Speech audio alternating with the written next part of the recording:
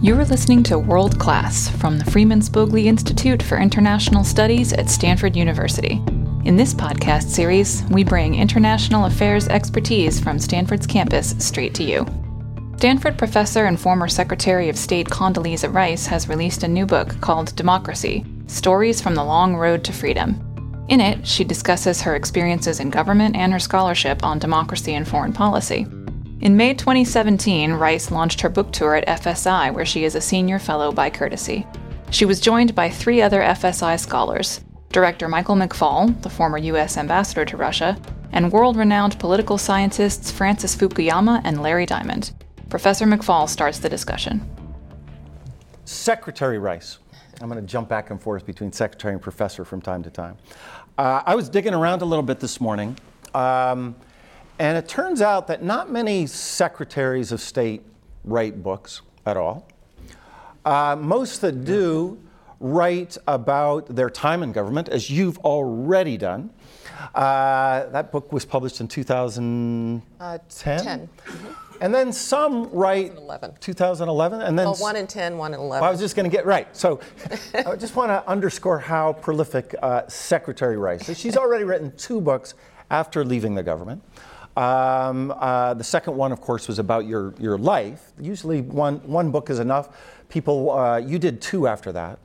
But I think there's only one Secretary of State, and that's Henry Kissinger, that has continued to write analytic books after they were Secretary of State. I thought of it, there may be some You're missing another sitting in the front row. Well, actually, I didn't see George here. I didn't. So there's one. Mike, let me bail you out. He's an economist. They write different kinds of books, okay? Yeah. Well, so it's great to see George here. I did not see him. I actually carried his memoirs on my desk literally for every 5 years that I was in the U.S. government. And a little magnifying glass that you gave me, George, with the inscription "Trust but Verify," has been sitting on my desk for the last 15 years. And people would come into my office, especially in Moscow, and they would look at your memoirs and say, why are we looking at that book? Why is that sitting on your desk? And there's a reason for it. And I don't want to get into a contest of who wrote the best book about their time in government, but both of those are really important books. But this is a big analytic book. And I'm curious to start off, why? I mean, you do a lot of things in the world right now. You're very busy. You run a company, you're here, you have all these different jobs, you're engaged in many things around the world. It takes time, a lot of time, to write a big analytic book like this. Why did you decide to do it? Well, first of all, thanks, Mike, and thanks to my fellow panelists, and thanks to Tom Gilligan. And Stanford is just a great place to be because you have wonderful students, you have wonderful colleagues, and you get a chance to step back from experiences that you've had and try to put them in context. And to a certain extent, I have wanted to write this book almost all my life because I think this thing that we call democracy is actually a bit mysterious. How is it that people come to trust these abstractions, constitutions, rule of law, courts, to both promote their interest, to settle their differences, to find ways for change in an orderly fashion? How is it they come to do that when it would be just easier to trust clan and tribe and family, religious group? And so democracy is a little bit mysterious. And yet, I associate myself with those who say that it is the only form of government in which human beings actually reach their full potential and reach their full dignity. And so I've always wanted to understand better what we call democracy, how people get there, how they fail and trip sometimes when they're trying to get there, how they succeed. And one reason that I say is maybe it's been there all my life is that I believe I personally have been fortunate enough to be the Soviet specialist at the end of the Cold War. I was fortunate or challenged to be the National Security Advisor and the Secretary of State after 9/11. But I also experienced one other great democratic transition. I was a child in Birmingham, Alabama. And I watched as America finally, in a second founding, included people like me in We the People. And I relate one episode in the book. I'm with my uncle, and he's picked me up from school, and I'm 6 years old or so, and there's an election in Alabama, and George Wallace was running for governor. And there are long, long lines of black people because, of course, the South is segregated at this point. And I say to my uncle, I've heard of this man, George Wallace, and I've heard he's not good for Negroes, as we were called in the day. So I say to him, so Alto, if all those people are voting, then clearly George Wallace can't win. And my uncle said, no. He said, Negroes are a large majority, a large minority, but we're still a minority, so he's going to win. And I looked at him and I said, then why do they bother? And my uncle said, because they know one day that vote will matter. And as I've watched long lines of people on every continent on the earth stand in line believing that one day that vote will matter, I have come to believe that one of the most important moral obligations that we have as people who are fortunate enough to be among those whose votes matter, that we have to advocate and speak for them. And so I wanted to write a book that could speak to my colleagues who study democracy, that's Professor Rice, and to my students, some of whom are here, that's Professor Rice. But also, as Secretary Rice, I've watched those struggles, and I wanted the book to be by both of them. Great answer. Larry, you get the first question, soliloquy, comments. Well, let me say, as a democracy scholar, I think it is a very important book about democracy and a highly original book about democracy because of the way, and we've already heard the first of the many ways, the book weaves back and forth through, in between, an analysis of the state of democracy in the world and your personal experience. This is an incredibly moving book. It's an eloquent tribute to the American experience, to America's role in the world. I want to ask you about that later. And to the moral and practical value of democracy, and having your personal experience as Secretary of State and your encounters after you've left government, traveling around the world, woven into your analysis, I think makes this a totally unique book. I thought I would just recount the 5 lessons that Condi conveys in this book, give a moment of comment about each one, really a moment, and then ask you the question that I wanted to start with. So let me combine first lessons number 1 and number 5, which are first that work with what is there. We've got to be realistic. No place is a tabula rasa. And number 5, it takes books. So it takes time. It takes a book to understand that it takes time. So one of the many things I like about this book is the remarkable balance between realism. A lot of people have thought of you in your scholarship as a kind of realist, and so they might be surprised to find how much there is a moral core to this book and a moral vision, I think, for the United States that would be good for us to recall now. But we've also got to be realistic about our own experience, which you talk about, and the fact that any kind of democratic progress is an incremental progress. You emphasize it's a linear process. Unless you're kind of, maybe lucky enough to get the invoking of some prior experience in a few Central European countries where communism was artificially imposed, you're not going to get to democratic consolidation and liberal democracy quickly. I have really no further comments about those 2 lessons except to convey them to the audience and embrace them. Then you talk about first presidents mattering and have some very eloquent words about Nelson Mandela and the example he set. I would only note here, I don't disagree with this, that second and third and subsequent presidents matter a lot too. And of course, this now shades into the end of the book and the moment we're at now. But we were talking about this before. Maybe you could reply to this at some point. With the rise of Erdogan, the rise of Duterte, Viktor Orban, of course, in prime ministerial system, prime ministers matter. We're seeing how much damage leaders can do that might be second or third or fifth or sixth when democracy is really not firmly consolidated. Or frankly, even as in the case of of Hungary when we thought it was, and we're finding out that it wasn't. You talk about crisis presenting danger and opportunity, and there's some very interesting discussion, which again might surprise people, since last time people checked they didn't see Latin Americanist in your profile, about Colombia, which is a country you care about, and where I think you convey the Bush administration made a difference in at a critical juncture. And then you talk, and I really want to underscore this, politics must connect to the people.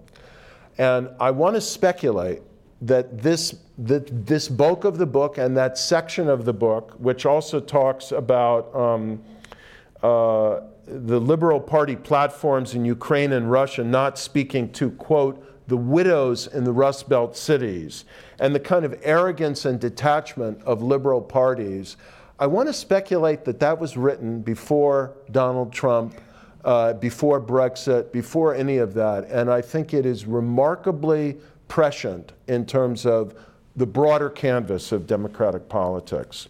So those are the 5 lessons. Now I want to add a 6th one and ask you to react to that. I think that you repeatedly talk about how damaging and corrosive corruption is. And I want to suggest that, there are many other lessons one could draw from the book, but a recurrent one is that governance really matters. And if you've got feckless and corrupt governance with a weak rule of law, that is really corrosive to the prospects for democracy. So I wonder if you could expand on that and then talk about, because I'm not going to say any more to distill, some of the ways that the Bush administration responded to that with really significant innovations like the Millennium Challenge account. Absolutely. Well, thank you, Larry. And let me just say, absolutely, subsequent presidents matter. I just want to say why I focused on first presidents. They sort of set the tone.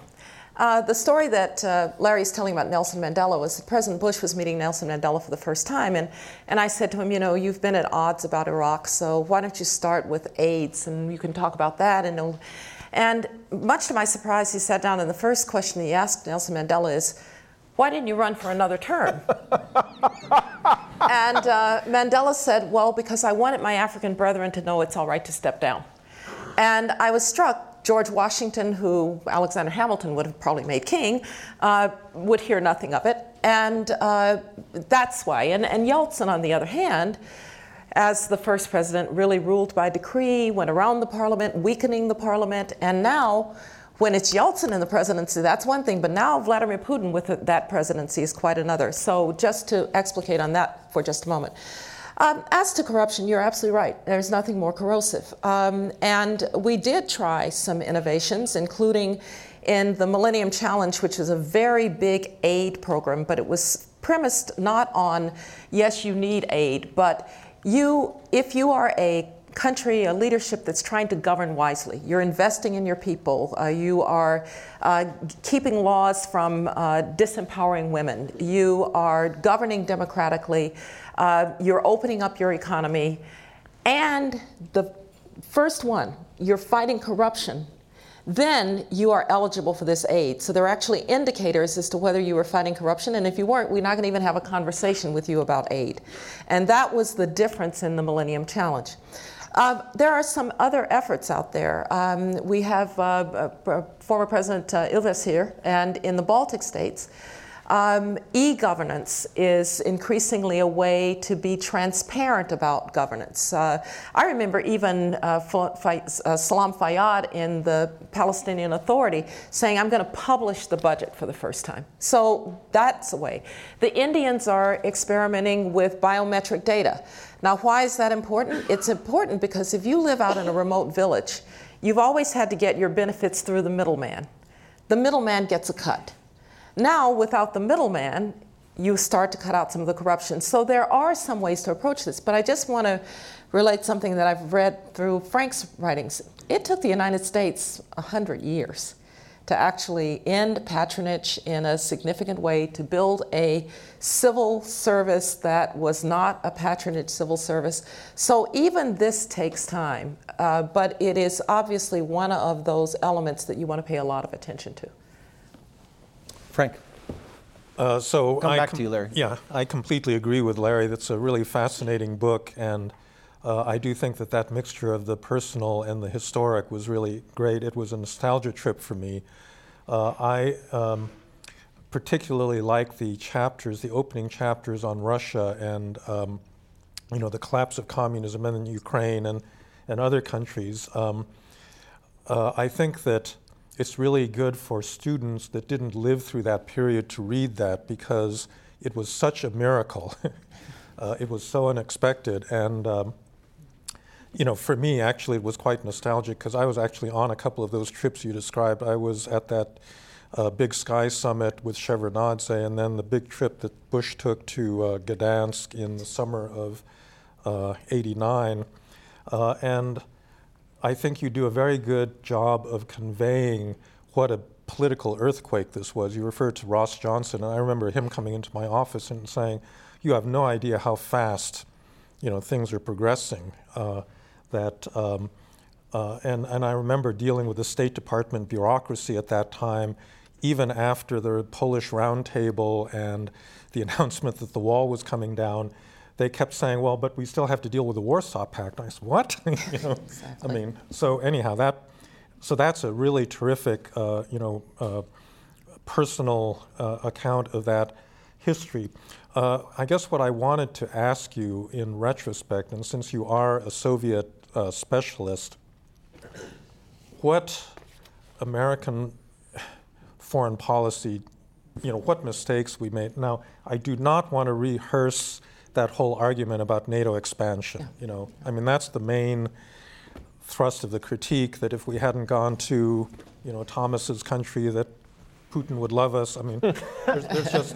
There's no way of answering that counterfactual. But it does seem to me that, there are some other big mistakes that we made especially in the early years, in the early 1990s, in terms of economic policy and the kind of advice that we were giving Russia, and whether that bore lessons for how we ought to approach, similar kinds of developments in the future. Yeah. Well, Frank, you and I very well remember that period, and governments are actually sometimes slow to respond. My State Department story is that you'll remember that amazing May Day march in 1990, and it was usually, the communist leadership stood on top of the Lenin Mausoleum, and they would review people coming by. And this time, because it was Gorbachev, it was, glory to Perestroika and glory to Gorbachev, basically. And then at the last minute, there were about 70 people carrying signs that said, "Communism is 70 years on the road to nowhere." Right? Now, this had not been Gorbachev's idea to have these people. And I remember that the embassy report was about who was standing next to whom on the Lenin Mausoleum. So no sense that things had changed dramatically. And I want to use that to say one word about something I hope we'll get to, which is the press. I used to go to the Soviet Union a lot as a young Soviet specialist. And especially as the Gorbachev era was unfolding, I would first go to see the journalist. People like Phil Taubman, who is here at Stanford, or Felicity Beringer, or Bill Keller, because they knew the place and could get out to places where American diplomats couldn't. And just a little bit of an advertisement. I hope that when those decisions are being made in newsrooms these days, that they're actually investing in people who can be out in these countries and know them. So that's just something that I want to emphasize. Now, the interesting thing about what we tried to do, I think everybody was very excited after the wall fell, after the Soviet Union collapsed. It looked like Russia was ready to take off. If you look at a lot of the indicators or a lot of the variables that political scientists would say can give you a successful transition, a democratic transition, Russia had a lot of them. Population that was probably 99% literate. At least in economic terms that we could see, pretty good GDP, industrialized, right. Lots of resources. And so the idea was all you really have to do is take off this communist cap and then you'll free all of that. And so it's not surprising then that the policy decisions were, let's privatize all of those companies and they'll be ready to take off. I went once, and it's relayed in the book, I went once to the defense conversion had become a big deal because some of the best people, the best assets were all in the defense industries in the Soviet Union. So Bill Perry and David Holloway and I go, and we are seeing the defense conversion effort.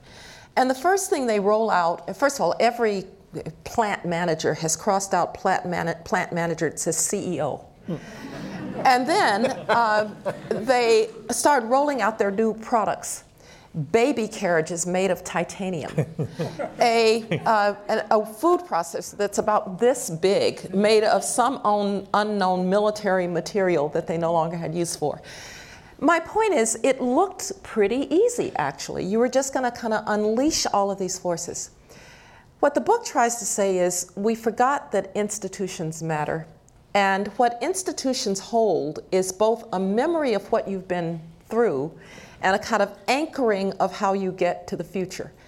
My view now, and I really hadn't held this view until I wrote the book, it's really kind of presaged in Mike's excellent book about the Russian post the Yeltsin period. We undervalued what Gorbachev had done. We undervalued the degree to which the freeing of the political system, the freeing of the press, the beginnings of the emergence of civil society, even under the Soviet Union, might have left Russia with a better institutional infrastructure. And we kind of blew past all of that. We started privatizing, we started talking about democracy. It had to look like our parliament.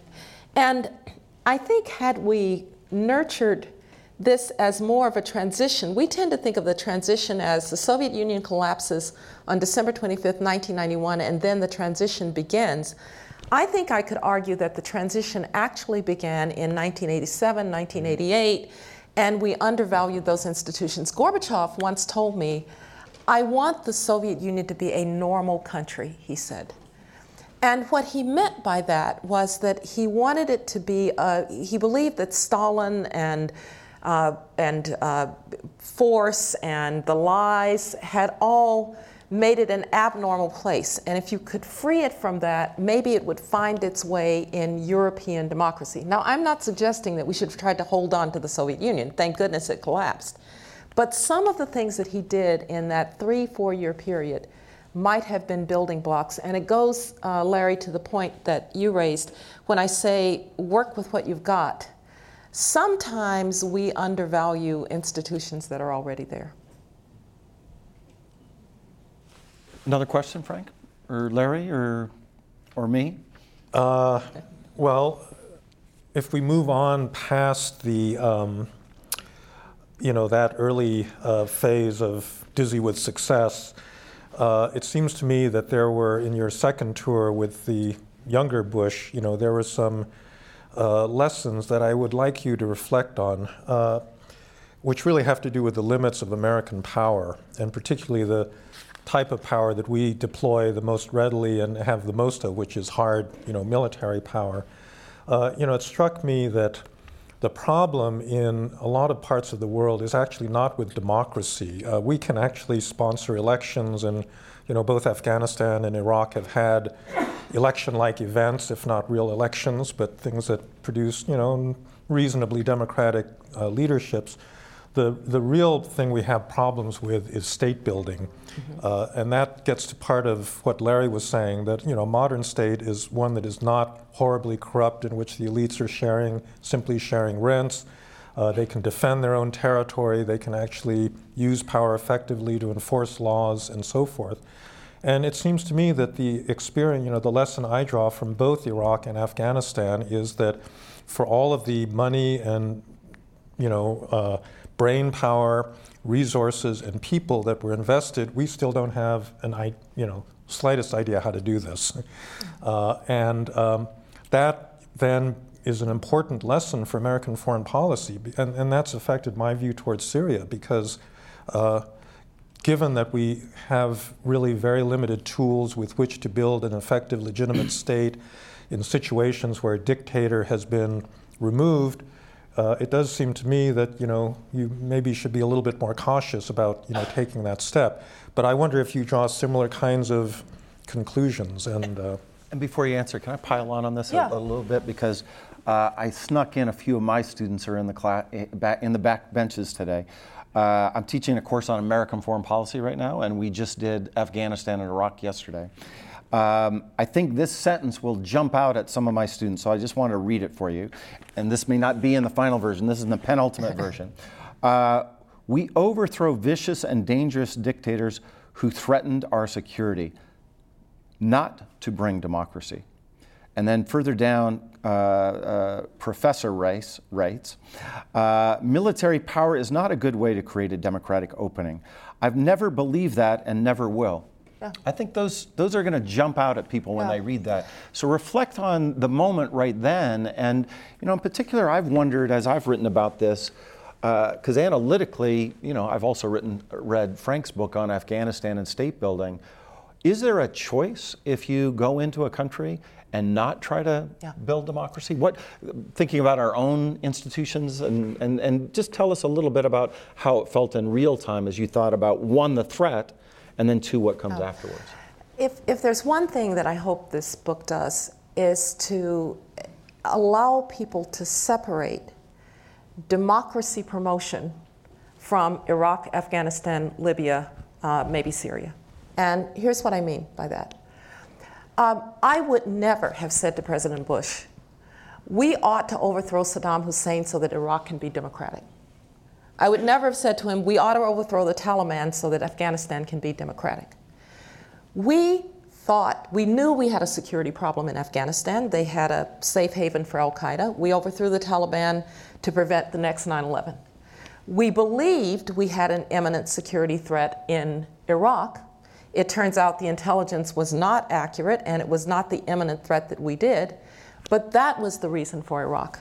I'm going to leave aside Libya, which looks to me to have been more of a humanitarian intervention. Now, if you decide you want to do something in Syria, it's because of a security threat. But let me just speak to the two that I was involved in, Iraq and Afghanistan. So the purpose here was to deal with a security threat, and you deal with a security threat through military force. We didn't go and defeat Hitler to bring democracy to Germany. We defeated Hitler with our military power. We didn't go to defeat Imperial Japan so that we could bring democracy to Japan. We defeated them because of the security threat. So security threat's now defeated. And I don't think anybody had much doubt that we would be able to defeat Saddam Hussein, right? Or the Taliban for that matter. But now your question, now what do you do? Because you now are responsible for the future of this country. And we actually had a debate in the Bush administration as to whether or not it should be our goal to try and leave a democratic Iraq, or an Iraq that was on the pathway to democracy, or whether we should just find some general who was not accused of war crimes and let him run the country.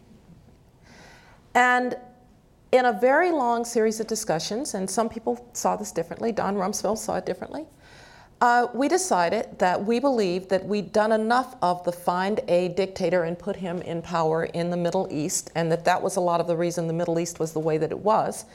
And so helping the Iraqis to find a decent democratic pathway made sense. And by the way, if Shia and Sunni and Kurds were ever going to live in one body, it couldn't be because somebody oppressed somebody else. It had to be because they all bought into some institutional structure. That's how the decision to try to bring democracy came about. Now, Iraq or Afghanistan or Libya or Kim Jong-un in North Korea are the most stressing cases because totalitarian systems, and I talk about different systems, right. Totalitarian systems don't have essentially any institutions underneath. They've got a cult of personality at the head. Every institution is in the service of the state. That's where totalitarian comes from, which was Mussolini's phrase. So for instance, in Stalin's Russia, Stalin's Soviet Union, Prokofiev and Shostakovich are persecuted for not writing music that's socialist enough, right? That's how can you tell if music's socialist, right? That's how much in totalitarian societies. It sounds bad. It's well, in this case, it didn't sound like the good folk people of Russia. All right, so a totalitarian case is the most stressing, and it's sad that usually a totalitarian case also it presents itself when the totalitarian's been overthrown by some external power. most cases of democracy promotion don't look like that. They look more like Colombia, a country that has some democratic institutions, has had elections that turn over government, but can't control now 30% of its territory because of the insurgency. The courts have lost all credibility because they've been turned over. Basically, people believe the AUC gets off and the FARC is fighting. And so that's democracy promotion. Liberia, a crazy, Charles Taylor warlord who has child soldiers, including a little boy who shows up on the front pages of the New York Times with a teddy bear backpack and an AK-47 in his hand. Democracy promotion is going in and helping Liberia solve that problem. Democracy promotion is when the Soviet Union collapses and you're left with a Poland or an Estonia that have actually pretty sound senses of identity, but they need help in taking the next station. So I understand why when I say, particularly me, when I say democracy promotion, people say, how can you say that given the way Iraq has turned out? Now, by the way, I'm going to say, I don't think Iraq has yet turned out. This takes a long time, and at least when you need to get rid of a strong man like Maliki, he steps down. Arab strong men don't step down. But democracy promotion really usually doesn't and shouldn't start with military action. Larry.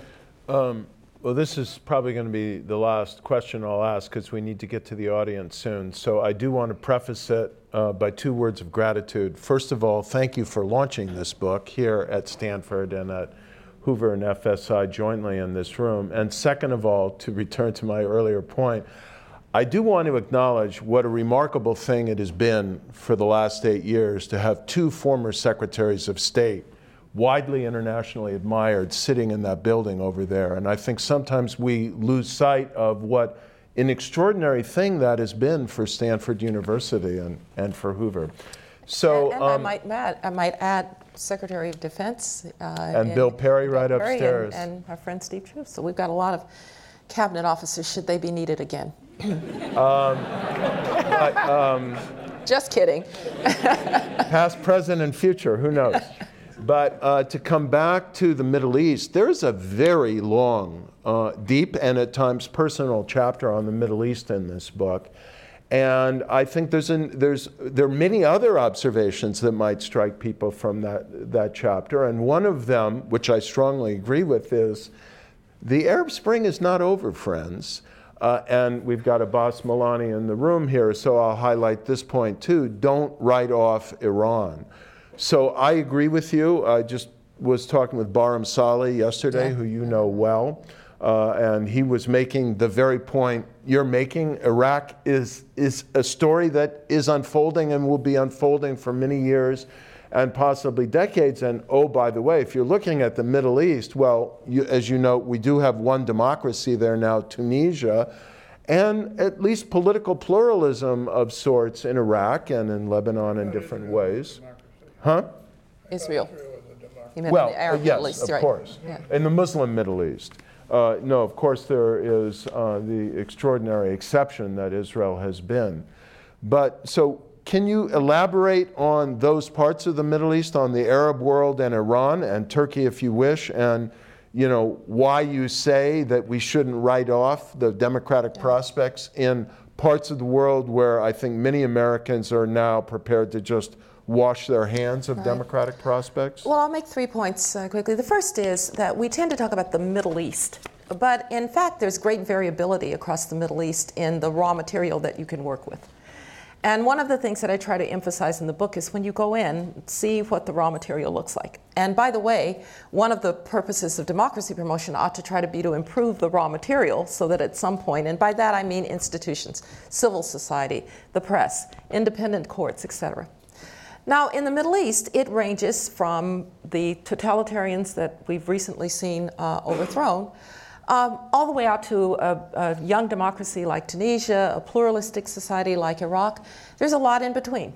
There's Egypt, which has gone backwards, but which of course still has an active civil society, underground these days, which has a business community keeping its head low these days, but still there. You have in the monarchies a lot of variation, where they seem to be believing that you might be able to even substitute economic rights and women's empowerment through education for political rights. We'll see. That's an interesting attempt. So the Middle East is much more variable than the disaster in Syria, and that's the first point. The second point is, yes, we could wash our hands of it. We could say we are no longer dependent for oil because we're going to develop the North American platform, and we can just, it will come home to us. It did on 9/11. It will continue to in the form of the ISISes that come up and then bring us the San Bernardinos or the Orlandos, and so we ignore it at our own peril. Then the third and most important point. We might wish for the old days of stability, but meaning, you know, autocrats and totalitarian leaders who suppress their people and kind of keep a lid on it. But there's a reason that lid blew off. You can only do that so long before people won't tolerate it any longer.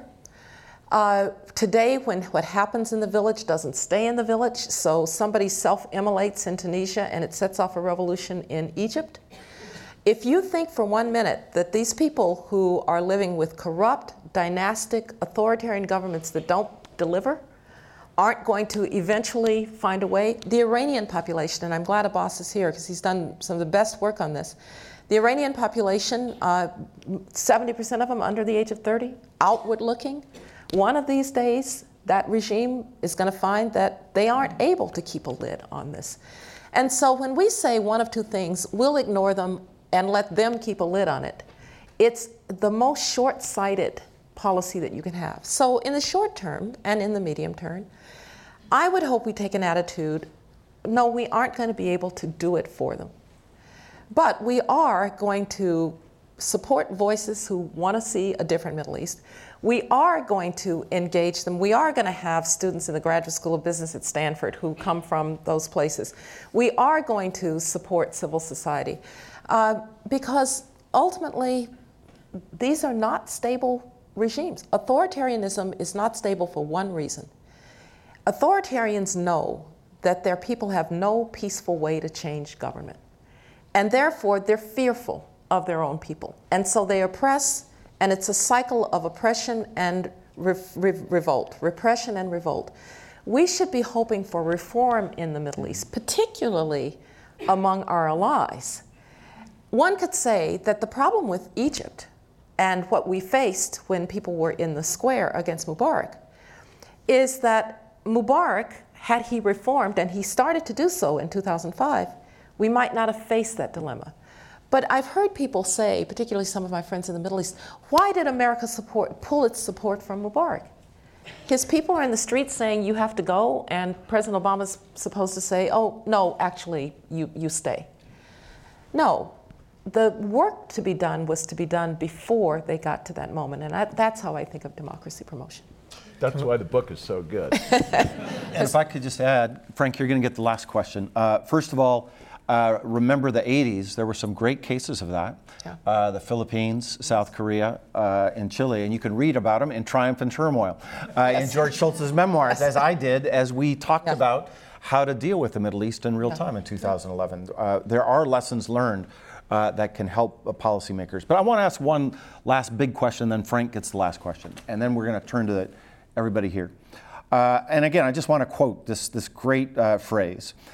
You're in, it looks like you're in Germany, you're in Berlin, 2004, National Security Advisor, meeting with your counterparts, talking about tradition of democracy in either Iraq and Afghanistan.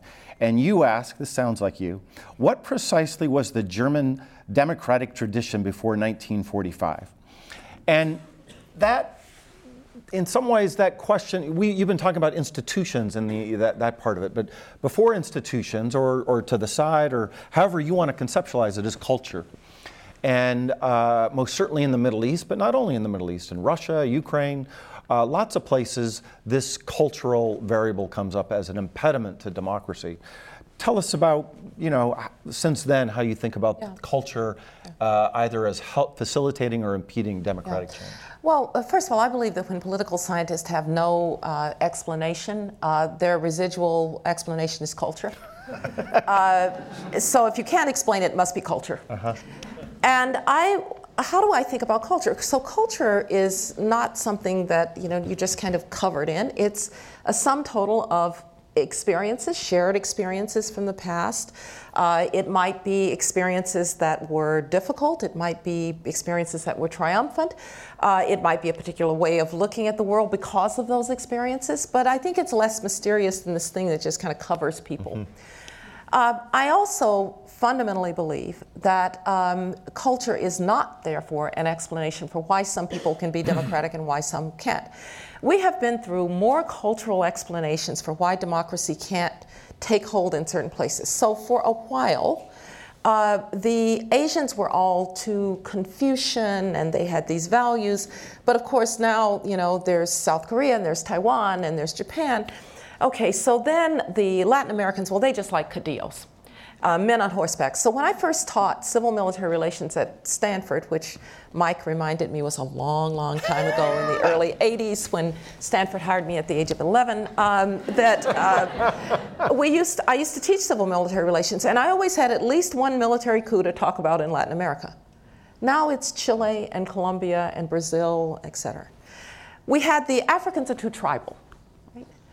But now you look at even unfinished democracies like a Ghana or or a Botswana or even a South Africa, which struggles but is democratic.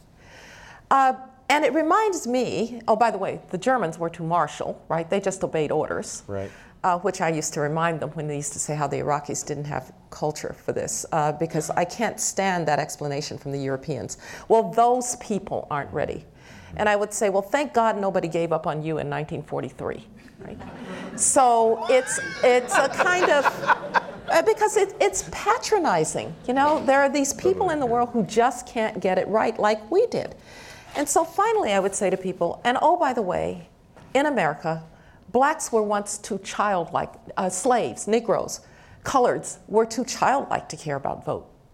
So when are we going to stop this stuff about there are just some people who can't get it right and recognize that it's a complex story of what they've been through, what their hopes and aspirations, the various kinds of challenges they face, and what kinds of institutions can mitigate these, quote, cultural issues within any given place? Frank, last word. Well, last question. I just feel if I don't ask this question, somebody in the audience is going to. So you've been working on this book for quite a number of years, and we had a rather large political earthquake in 2016. We have a president that has picked fights with Australia, Canada, Germany, South Korea, and has seemed to have nothing but praise for Duterte in the Philippines, the most recent one, Sisi in Egypt, of course, Vladimir Putin, Erdogan, an increasingly long list. So I want to know, why are you not in a blind panic about the state of American foreign policy as I am, or I suspect Larry is? Well, first of all, because I've seen movies before about about American foreign policy and how we should all be panicked. Let me say, I did add a little section at the end called 2016, and it was less about specifically our circumstances than the kind of populist challenge, the four horsemen of the apocalypse. Populism, isolationism, nativism, protectionism, which didn't work out so well the last time around, and so there is a little section. Look, I think that the story of where this administration will end up is still unfolding. I will say it's a really good foreign policy team. I think they are strong. I think that in the early days of any administration, the White House is kind of first on, and you get kind of very great chaotic policies, and then the agencies come in, and I do hope they get staffed up, and they're different. The president comes to this job having never served in government, having never sniffed government before. And I think that you're seeing somebody who sort of says perhaps what's on top of mind, and sometimes says it in a way that we find jarring. So yes, I found jarring the comment about Duterte because after all, you know, he said nothing good about the United States. He's trying to expropriate. I suspect that when you talk about meeting him or so forth, you're trying to say, look, I can talk with and negotiate with anybody.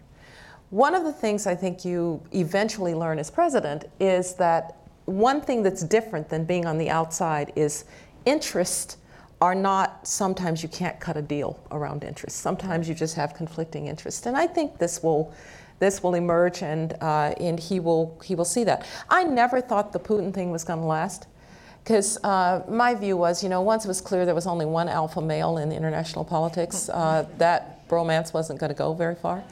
And I think that Putin is who he is. And it's coming clear in the way that he's behaving. But, you know, let's give it a chance. You know where I stand. I believe strongly in an active America in the international system, because this is a system that after World War II, we and our allies built on the proposition that free markets, free economies, free peoples, free politics, and American military power to protect it all would not just protect them and their interest, it would protect us and our interest. And I fundamentally believe that. I don't believe that you can do that long run if you don't also represent the values of this country. Because I'll say one other thing about democracies.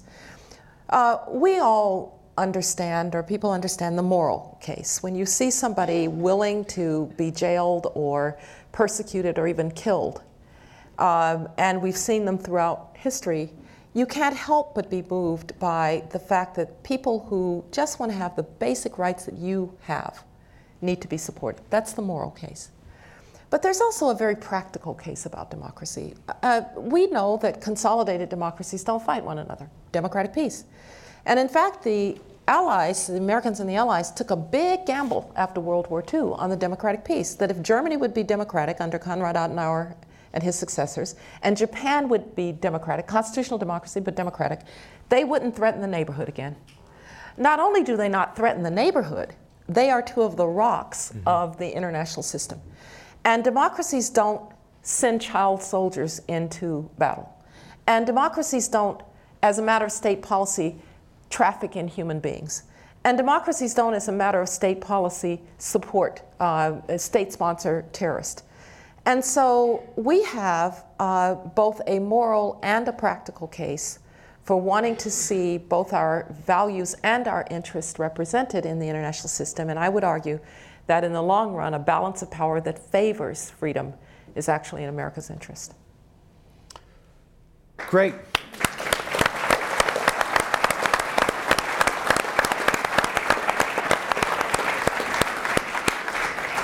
So we have some time for questions from the audience. My only request is that once you get the microphone, if you could introduce yourself and then ask a question.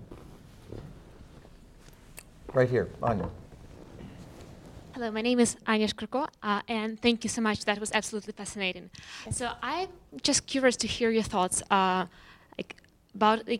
recently China has become a great superpower, and what they do, they just go into different countries, like developing countries in Africa, Eastern Europe, pour huge amounts of money, bring their workers, bring their system, their values, and I wouldn't say promoting democracy Chinese way, but promoting Chinese culture through the investments.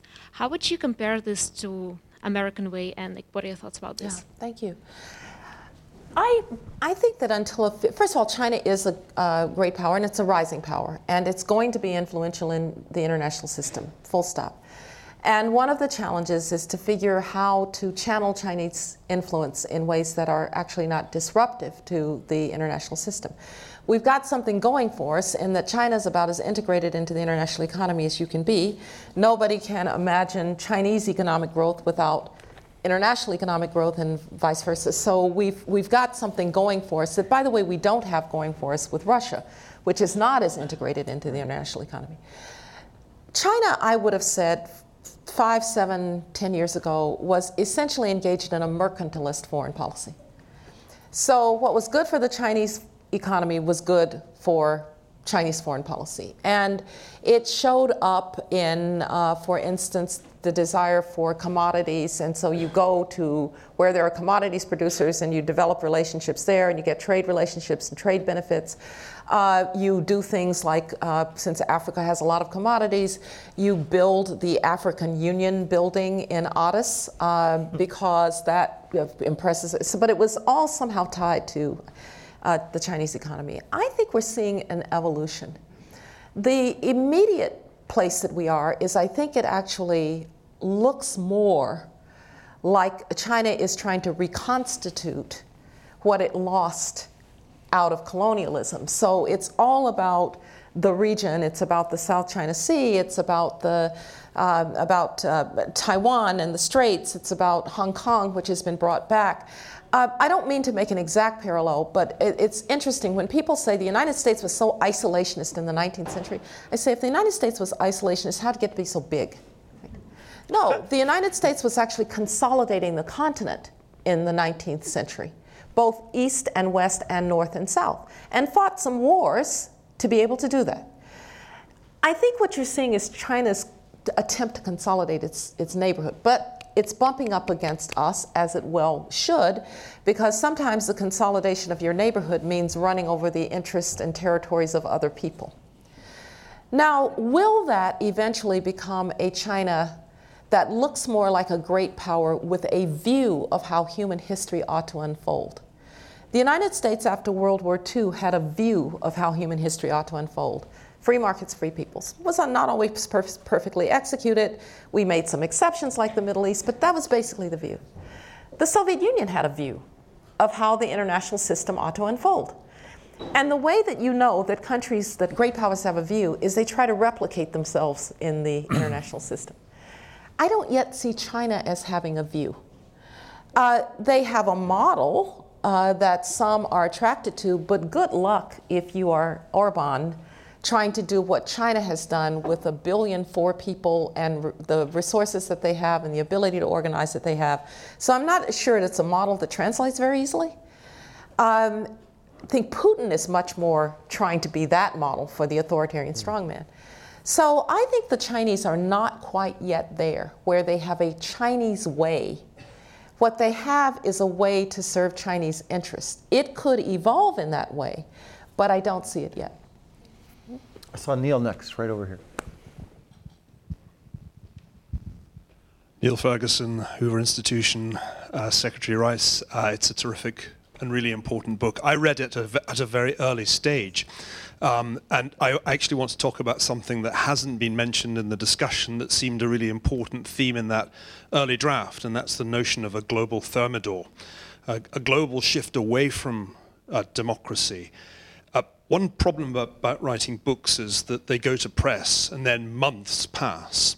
And I want you to talk about things that have happened since you went to press and how far events in the recent past bear out that thesis that democracy is in some kind of global crisis. Are there really strong men to the left of us, strong men to the right of us? Is this a crisis of democracy, or is it a crisis of liberal democracy? In other words, are we going to carry on seeing elections, but will these elections be phony elections that simply legitimize the rule of strong men? So talk a bit about these recent trends. By the way, before you do, why in the 21st century is there such a lag time between when you finish a book when it's printed? Well, it was a lot shorter in this case. Yeah, it was pretty short. It was actually pretty short. All right. First of all, thank you, Neil, because you did read it in early manuscript. And as by the way, I just have to thank a bunch of my colleagues in this room who either read parts or gave me ideas or whatever. It's one of the great things about colleagueship in a place like this. Look, I actually think, and Larry and I have had this conversation. Larry has written that democracy is in recession, and I wrote an essay for a volume that Larry did on this. I think we may be reacting to the fact that we're not getting what we had all hoped, which was the sprint toward more and more democracies, but rather we're getting some that seem to be just kind of crawling along. We're getting some that might even be reverting a bit, like the Hungarys or the Turkeys of the world, maybe the Poland, which we worry about.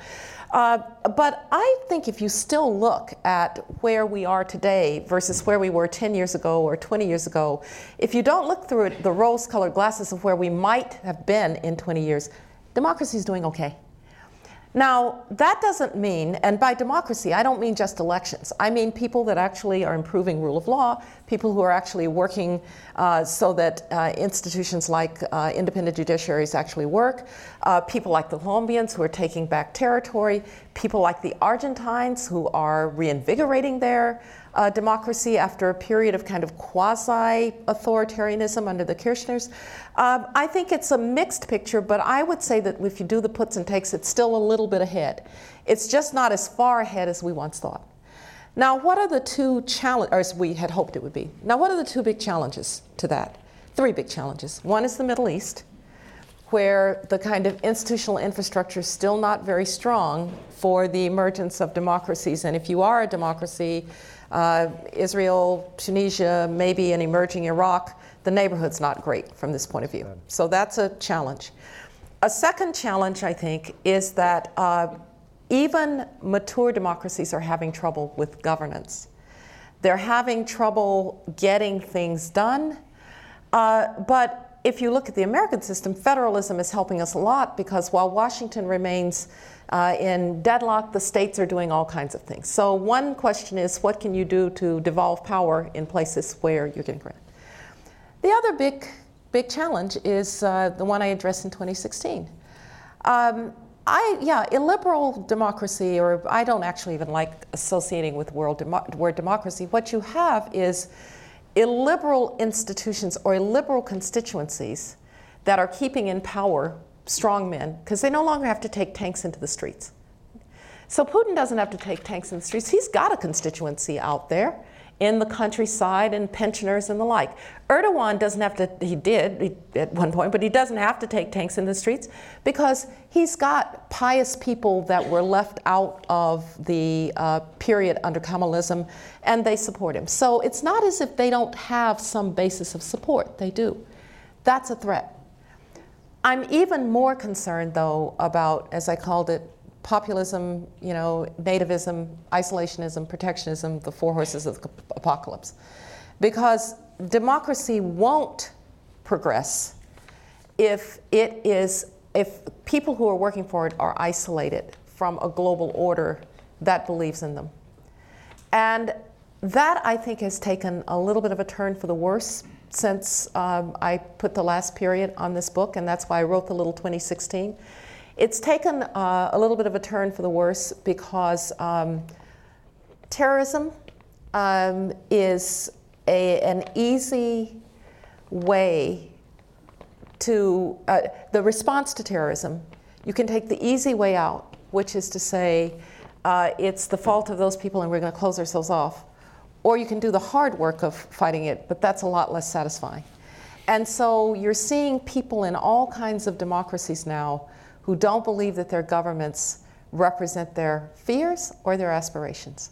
And I don't know quite how that turns out for even mature democracies.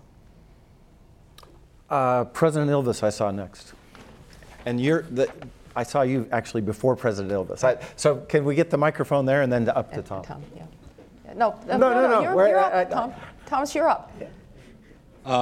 Two things. One brief thing, just foreign policy is not just an academic activity, and I wanted to say that 10 years ago and 1 week ago, my country was under threat. And a lot of people didn't, they were saying, okay, so let's see what happens. But Conda, you called me up right when it was really bad. So thank you. Now more academically, again, as this kind of patronizing Orientalism that many of not only sort of Africans have had and Confucianists, but also East Europeans, is something I agree. You have to get rid of it. On the other hand, there is, if you look at Robert Putnam's stuff on sort of where democracy flourished in Italy, there is a long historical development. So that, 700 years ago, it was one of the most depressing things to read. But if 700 years ago you had a civil society in Florence, then it's not bad in northern Italy. Whereas if you have a feudal society up until recent times, and maybe even continuing in southern Italy, then it's really bad. And you could say that in many ways where Russia differs from most of Eastern Europe, at least the sort of northern half of it, is that there was in the 19th century already a civil society, even under monarchical imperial rule, but there was that already there. How much do you see civil society as a key factor? And if it is there, then maybe we should sort of expand our time frame for the sort of we shouldn't wait for democracy to happen overnight unless the seeds have been there for a while. Yeah, thank you. Now, look, civil society is absolutely key, and absolutely, if you have a vibrant civil society, you've got a head start. I write about the Kenyan case because I was involved trying to help Kofi Annan bring about a unity government after the election of 2007 ended so violently. Probably the greatest asset there was civil society, was actually stronger in Kenya than you might have imagined. So there are places that dot the globe that have strong civil societies for whatever reason, and they are a real asset when you're trying to build democracy. I will say that, with all due respect to my colleague Bob Putnam, who wrote a great book on this, things have sped up a bit since 700 years ago.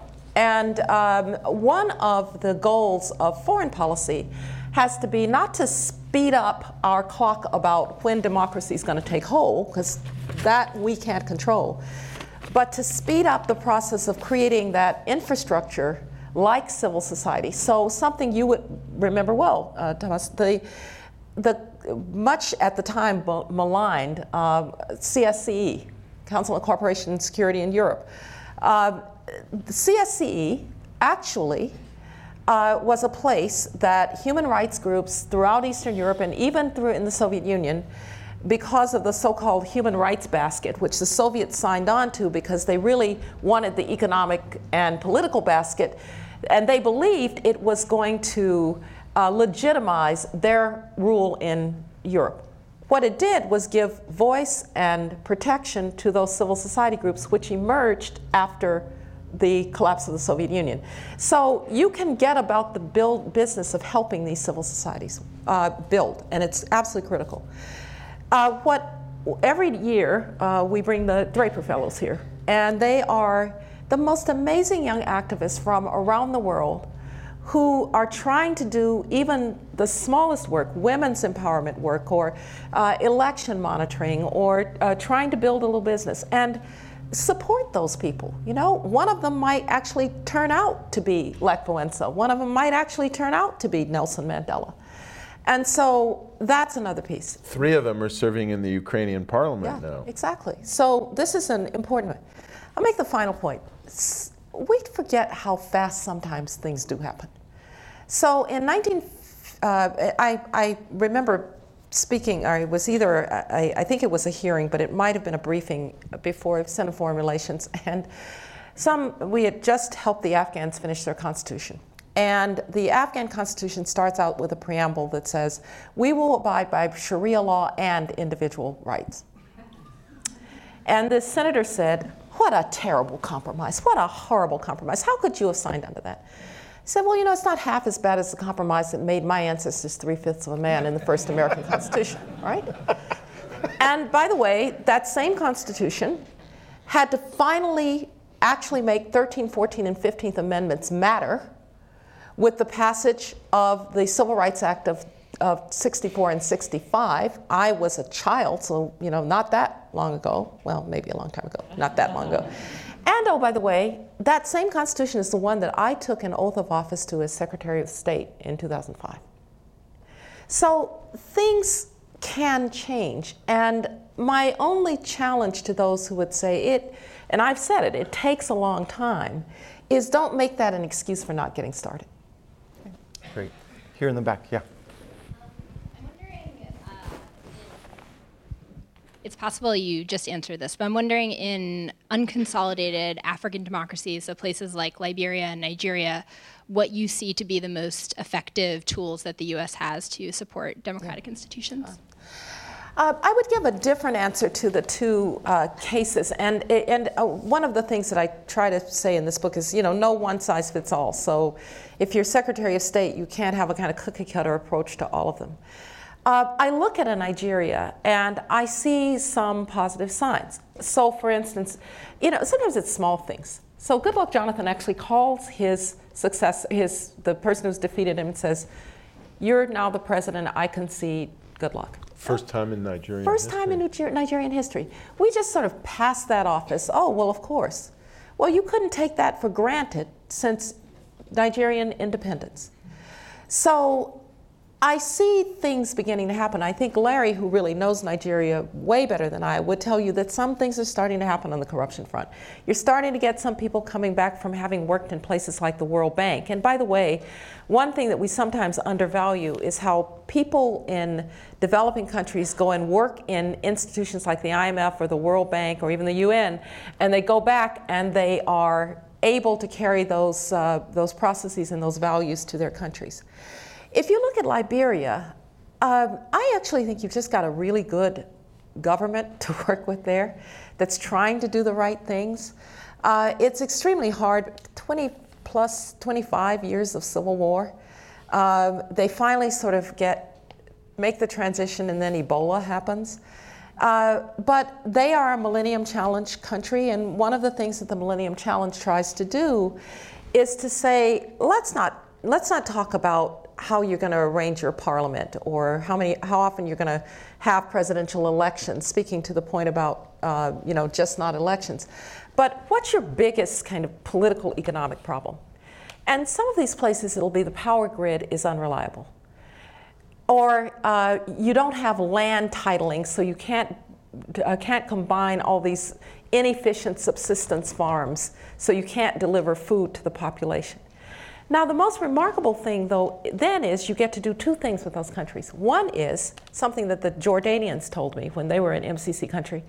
For the first time, they had to call together all the stakeholders and have a conversation about what they were actually going to apply for in their compact with the United States. So it's a kind of democratic process that takes place. And you don't get to the government doesn't say, here's what the farmers need. The farmers actually get asked. In Lesotho, it was an effort to do some business, to allow some business support capital. But Lesotho had on the books that women couldn't own property in their own name. Well, what happened to that? The United States said, not going to happen. They changed the law.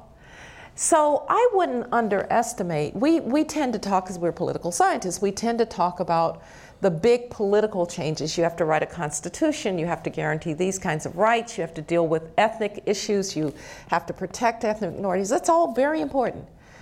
But I was struck, and I titled the chapter this, I'm struck how the America's founding document actually says the right to life, liberty, and the pursuit of happiness.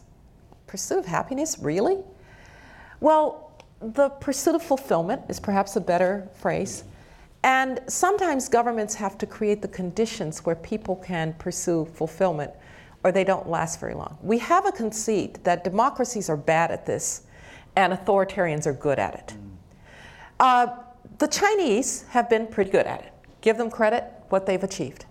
Singapore was pretty good at it.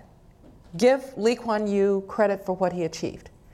But now your examples are one of the smallest countries in the world that happen to get a really wise man, and one of the biggest countries in the world that has going for it a population where prosperity is actually providing legitimacy. There are plenty of bad authoritarian rulers. Just talk to the people in Caracas today. So we should not buy into democracies are slower, they're less efficient, you've got all these veto groups. But you know something about democracies? You might not get things done very fast. You're less likely to make a really big mistake, like the one-child policy in China.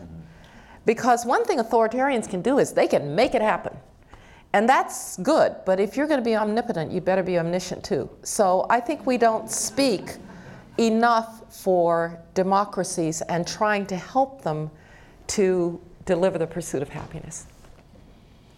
Tom, and then you over here.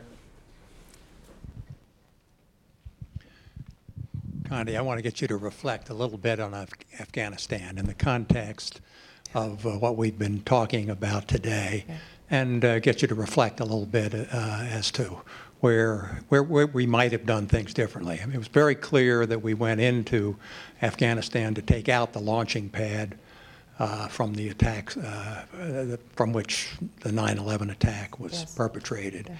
But as we've gone on, we're now almost 15, 16 years into trying to fix Afghanistan. Cynics or critics would say there's been incredible mission creep. But I really like, whether it's women's rights, whether it's wiping out the drugs, whether it's dealing with the corruption, whether it's dealing with the absence of infrastructure within the company, never mind the complications of the politics. But what are the lessons learned, or what, on reflection, what would you do differently today when we went in there, and maybe what should we be doing today? Well, Afghanistan is very hard. Tom, I don't have to tell you, you've seen it. It was always going to be hard, okay, because it was at the time of 9/11, it was the fifth poorest country in the world. It had experienced 25 years of civil war. It was basically still in civil war with the Northern Alliance, with maybe 10% of the territory in the north, and the Taliban holding the other 90%. But just a very difficult place. And I remember flying into Afghanistan the first time, flying over the high mountains and thinking, these people were bequeathed high mountains and dirt. It's really very tough. So, what's the good news? The good news is that the Taliban no longer executes people in a soccer stadium that was given to them by the UN. The good news is that girls go to school. I think something like 40% of the women, 40% of the students in university are women. The good news is that in a very patriarchal, and this is a point to Thomas's point, this is a very patriarchal society, but even in that very patriarchal society, you are seeing women challenge clerics that abuse them and sexually assault them and do it in court, and in some cases they're winning.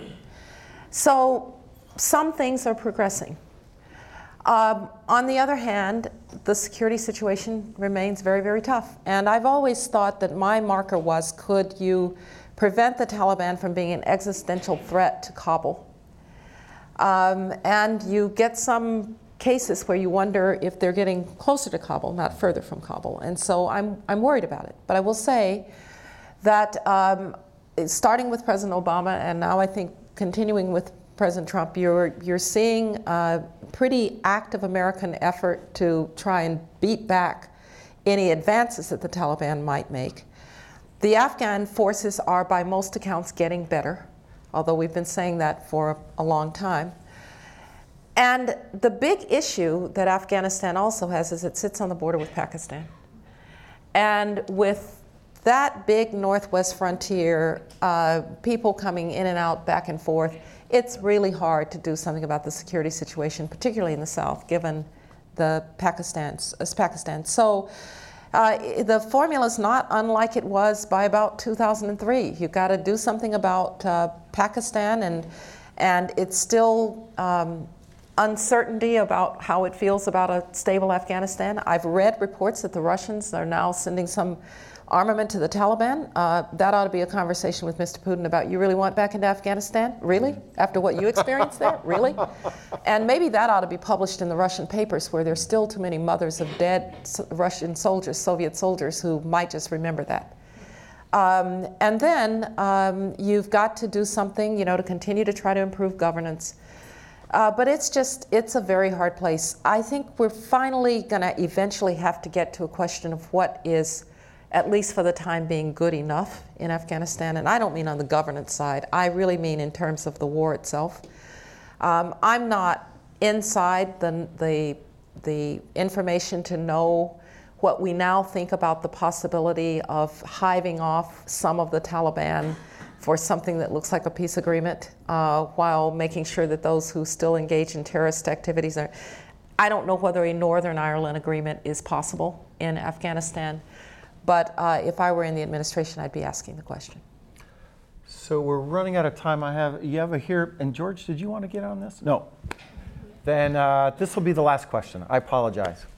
I'm honored. My name is Ieva Ilves. I'm a partner of President Ilves, but I also have been many years all my life working for government of Latvia, and including doing some sort of democracy projects, if one can call them, like Belarus, Georgia, Azerbaijan.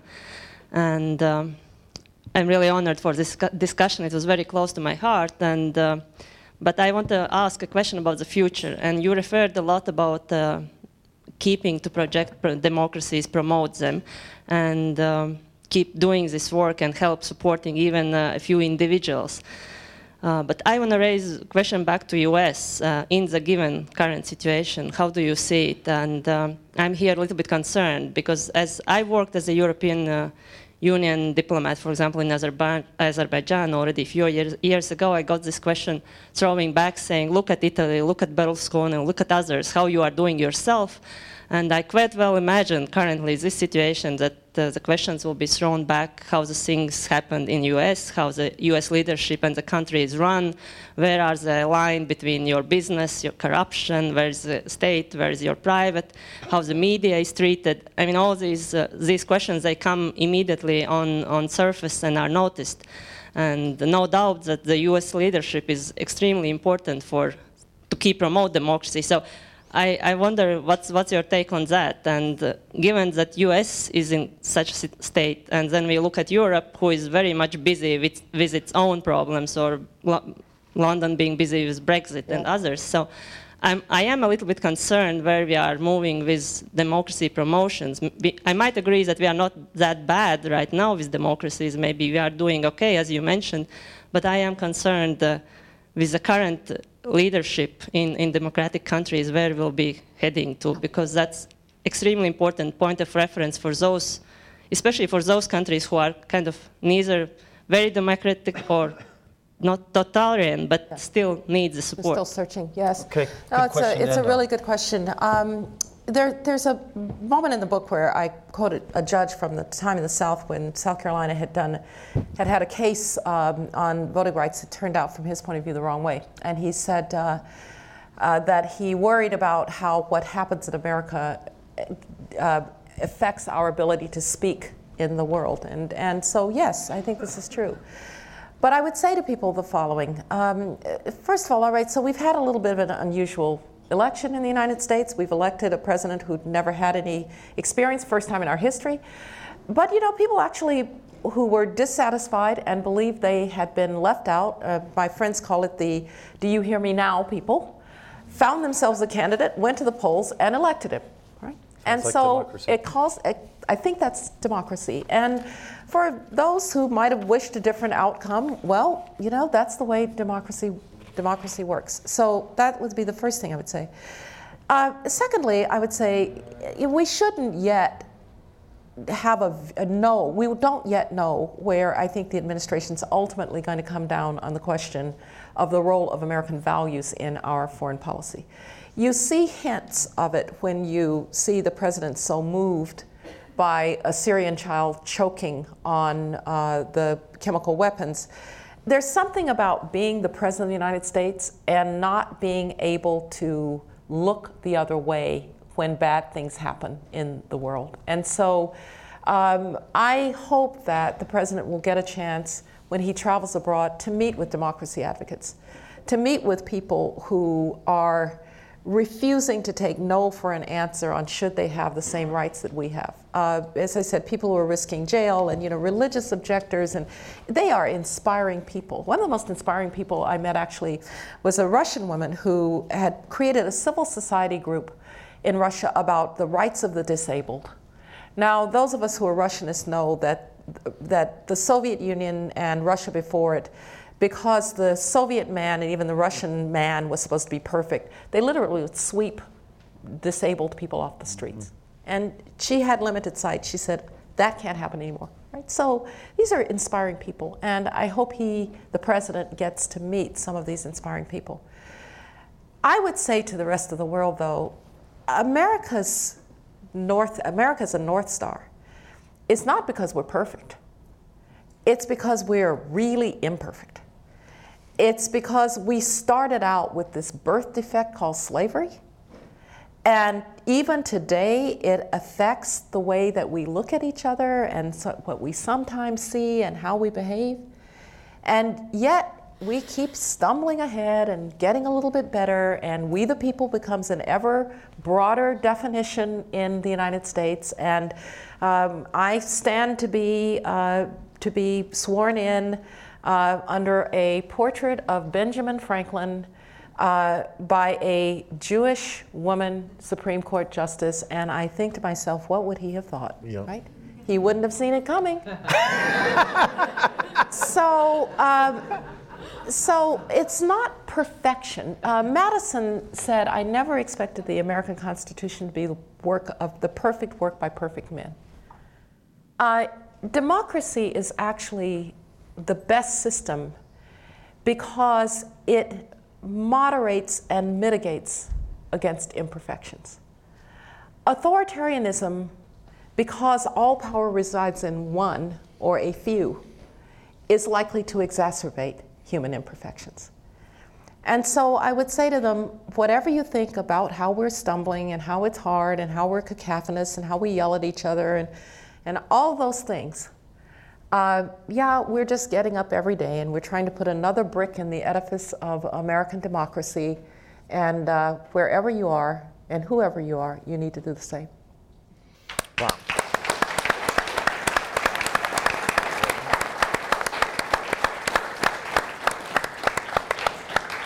So I don't want to ruin that ending, but I actually have to. First, I want to thank Frank and Larry for their great comments and questions. Second, the most important thing I want to do is I want to tell you, you now have to go buy the book, okay? You got a little appetizer. You need to go buy the main course now. You need to advertise it, especially these young people, on Facebook and Twitter and VKontakte. Get this book around, because I think what you just heard, I don't think you timed it this way, but what better anecdote to some of the anxieties around the world in our own country than this brand new book of which you just heard about. So the last thing I just want to say again is congratulations, Condi. Thank you. Thanks for listening to World Class from the Freeman Spogli Institute for International Studies at Stanford University. Follow us on Twitter at FSI Stanford or visit our website at fsi.stanford.edu for more events and expertise from the world of international studies.